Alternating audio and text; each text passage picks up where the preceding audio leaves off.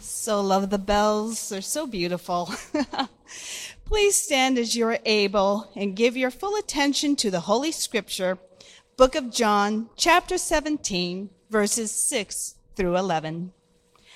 I have made your name known to those whom you gave me from the world. They were yours, and you gave them to me. And they have kept your word. Now they know that everything you have given me is from you. For the words that you gave to me, I have given to them. And they have received them and know in truth that I came from you.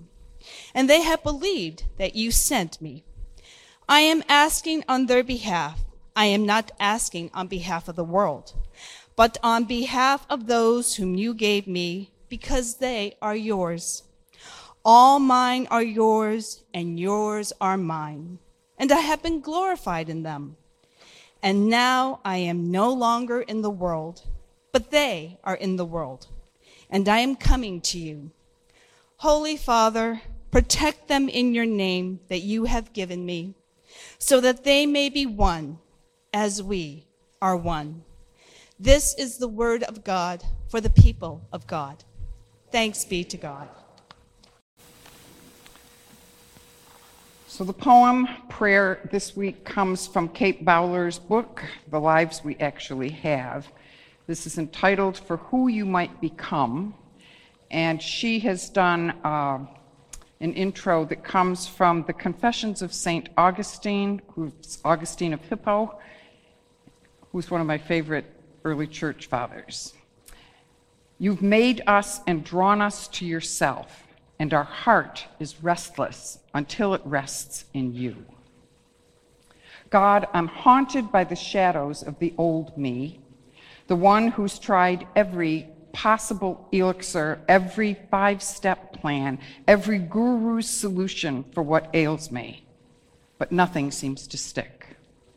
It's the same me with the same problems and the same quiet hopes. Is it my lack of discipline, or am I just a lost cause? What new beginnings are possible?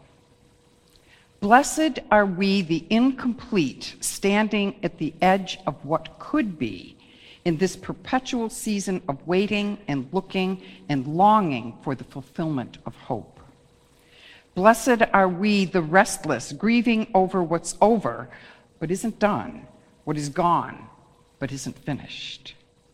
Blessed are we in our midnight struggle with past and future, while the present has already arrived outside our door like flat-packed furniture with missing pieces.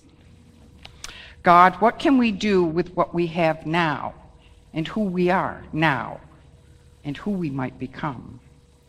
Blessed are we in the place where desire and will are beginning a conversation about what this day, this moment is for, and for whose glory. Blessed are we who suddenly find that while we weren't looking, the Lord appeared saying, "Peace, be still." This is the clearing where the light shines through, where the new can begin. Never doubt it. God is writing you into the story of the world's healing and your own. So when I think of things that I've tried, like a bunch of you, I'm sure at one point or another in your life you've been on a diet. I get discouraged with diets. The reason I get discouraged with diets is because I really like to eat. So I've finally come to a point in my life where I say, this is who I am, and this is what I look like. So in my purging process, which you heard about in the e-weekly, I'm getting rid of the stuff that I'm going to lose enough weight to wear again, because I'm never going to do that. I know that. So why bother, even if I love the thing? Let's get rid of it. Somebody else can use it. It's taking up space. I don't need it. And I did talk about some of the things in the church, but some of the things in the church that are most important to get rid of, and I know I'm treading on really difficult ground for you here, But some of the things you need to get rid of are your old ideas of what church looks like. Church is different today than it was 5 years ago or 10 years ago. Church is a whole different animal now. There's way too much online stuff that we think maybe if we stopped really putting our service out there, all those people would come back. No, they're not. A lot of them cannot come back. A lot of our shut-ins are not going to show up. But they will find another church that they can watch online. They will find something that they can watch on TV. We need to remember, and I always bristle when somebody tells me I need to do anything, but we need to remember that the Church of Jesus Christ, the Church of God, is here to stay. It's not something that's going to disappear. But the church of today doesn't look the same as the church that left England to come and settle in New England. Ooh, what a concept. But it was a new place with a new idea about church, a new way of thinking about church. They didn't want to live by the rules of the Anglican Church or the Roman Catholic Church. But when the Puritans came here, they came with a whole different set of rules. It was still church. They were still worshiping the same God. And every time a church sect breaks off because they have a different set of rules that they want to live by, do we baptize only children, or do we wait and baptize only adults who can say for themselves? Who has to be approved before you can get married or confirmed even? Presbyterians have very different rules about that than the Methodists do. But it's still the same church, and it all comes from God. So rather than quibbling about those things, and we do it the same way in our culture, that we can point out what's different about people rather than what's the same. Not that this bothers me. I think it's part of human nature. Some of us have brown eyes and some of us have blue eyes. Some of us are star-bellied sneetches and some of us don't have stars on theirs. And if you've never read Dr. Seuss, I highly recommend it. But we point out the silliness of our differences. Kathy and I had a wonderful discussion last night, or maybe it was this morning, I get mixed up, about churches that are disaffiliating and what that means. Frankly, where I am living, there are a number of churches that are disaffiliating, leaving the United Methodist Church over issues primarily, it is said to be over LGBTQ issues, but it's not really. It's about scriptural authority.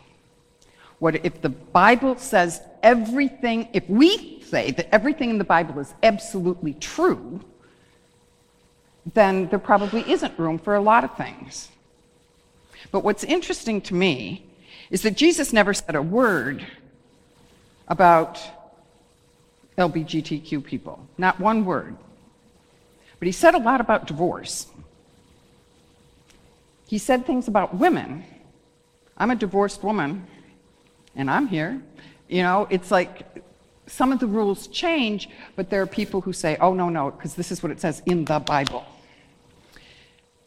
Many years ago when I was in seminary, there was a professor of Old Testament who stood in front of us with this ancient Bible that was hanging by a thread, and he said, this book contains the truth, and some of the things in it actually happened. I've never forgotten that. That stories, especially those that come out of the oral tradition, are always elaborated, You can have two experiences that were had by the exact set of circumstances. Two people do that experience, they're going to tell you something different.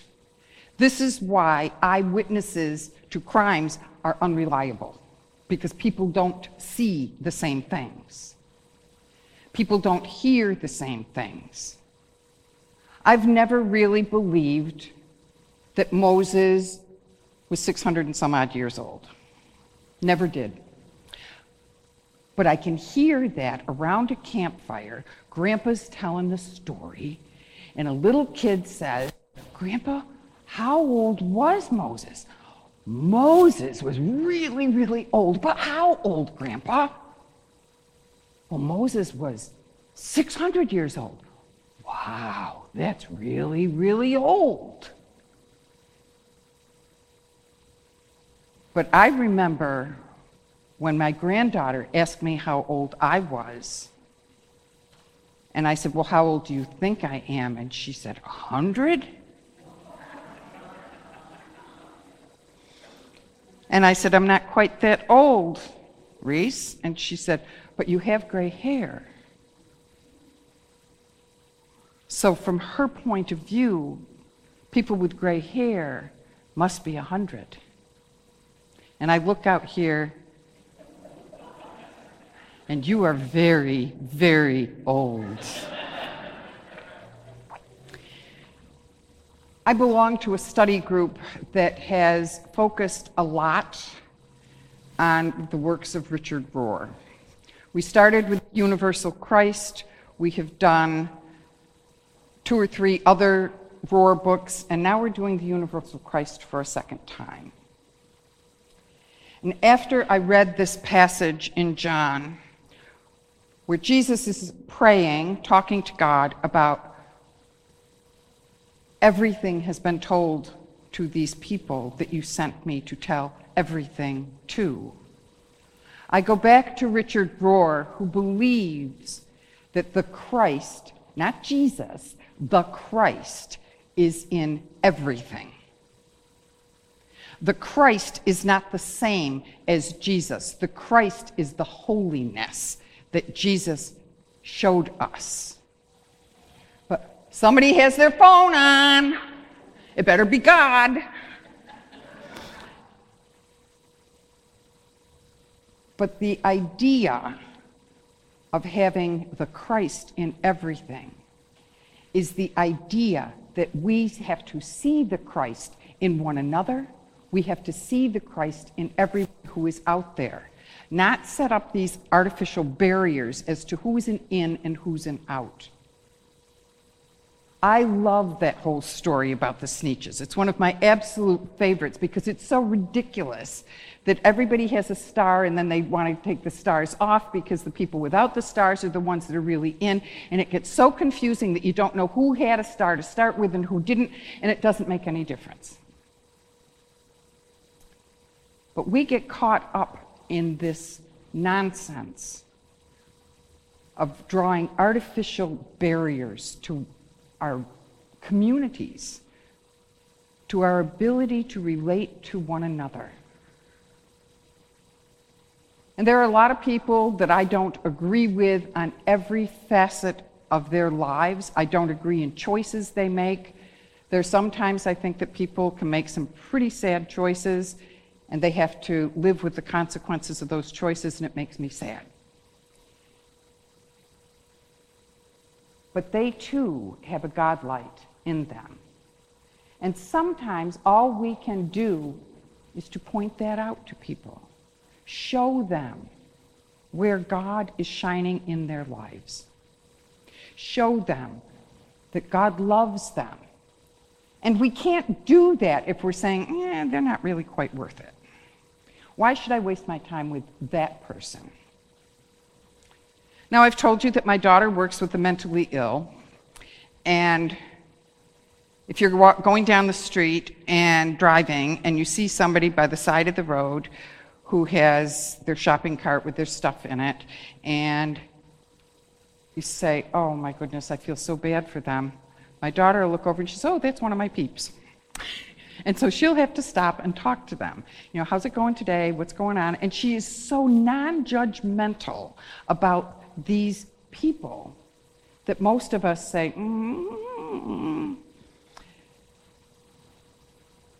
But to be able to see the humanity in everyone is a gift. And even though my daughter doesn't attend church, there are times that she is way more Christ-like than virtually anybody I know, because she accepts everybody for who they are. She also will tell them the truth, whether they want to hear it or not. We sit in this place with choices to make about how the future will look. It is a time not to worry about what happened before and what you have lost, but a time to say, wow, this is a very exciting time. You get to shape your own future. You get to decide what happens in Concord, New Hampshire. You get to decide what Wesley will mean to this community. That's exciting.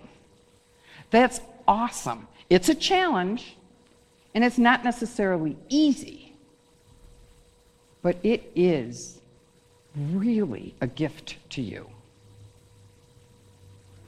But with all gifts, you can open that package and look at it and say, I think it's the wrong size, or that'll never fit, or what am I going to do with that?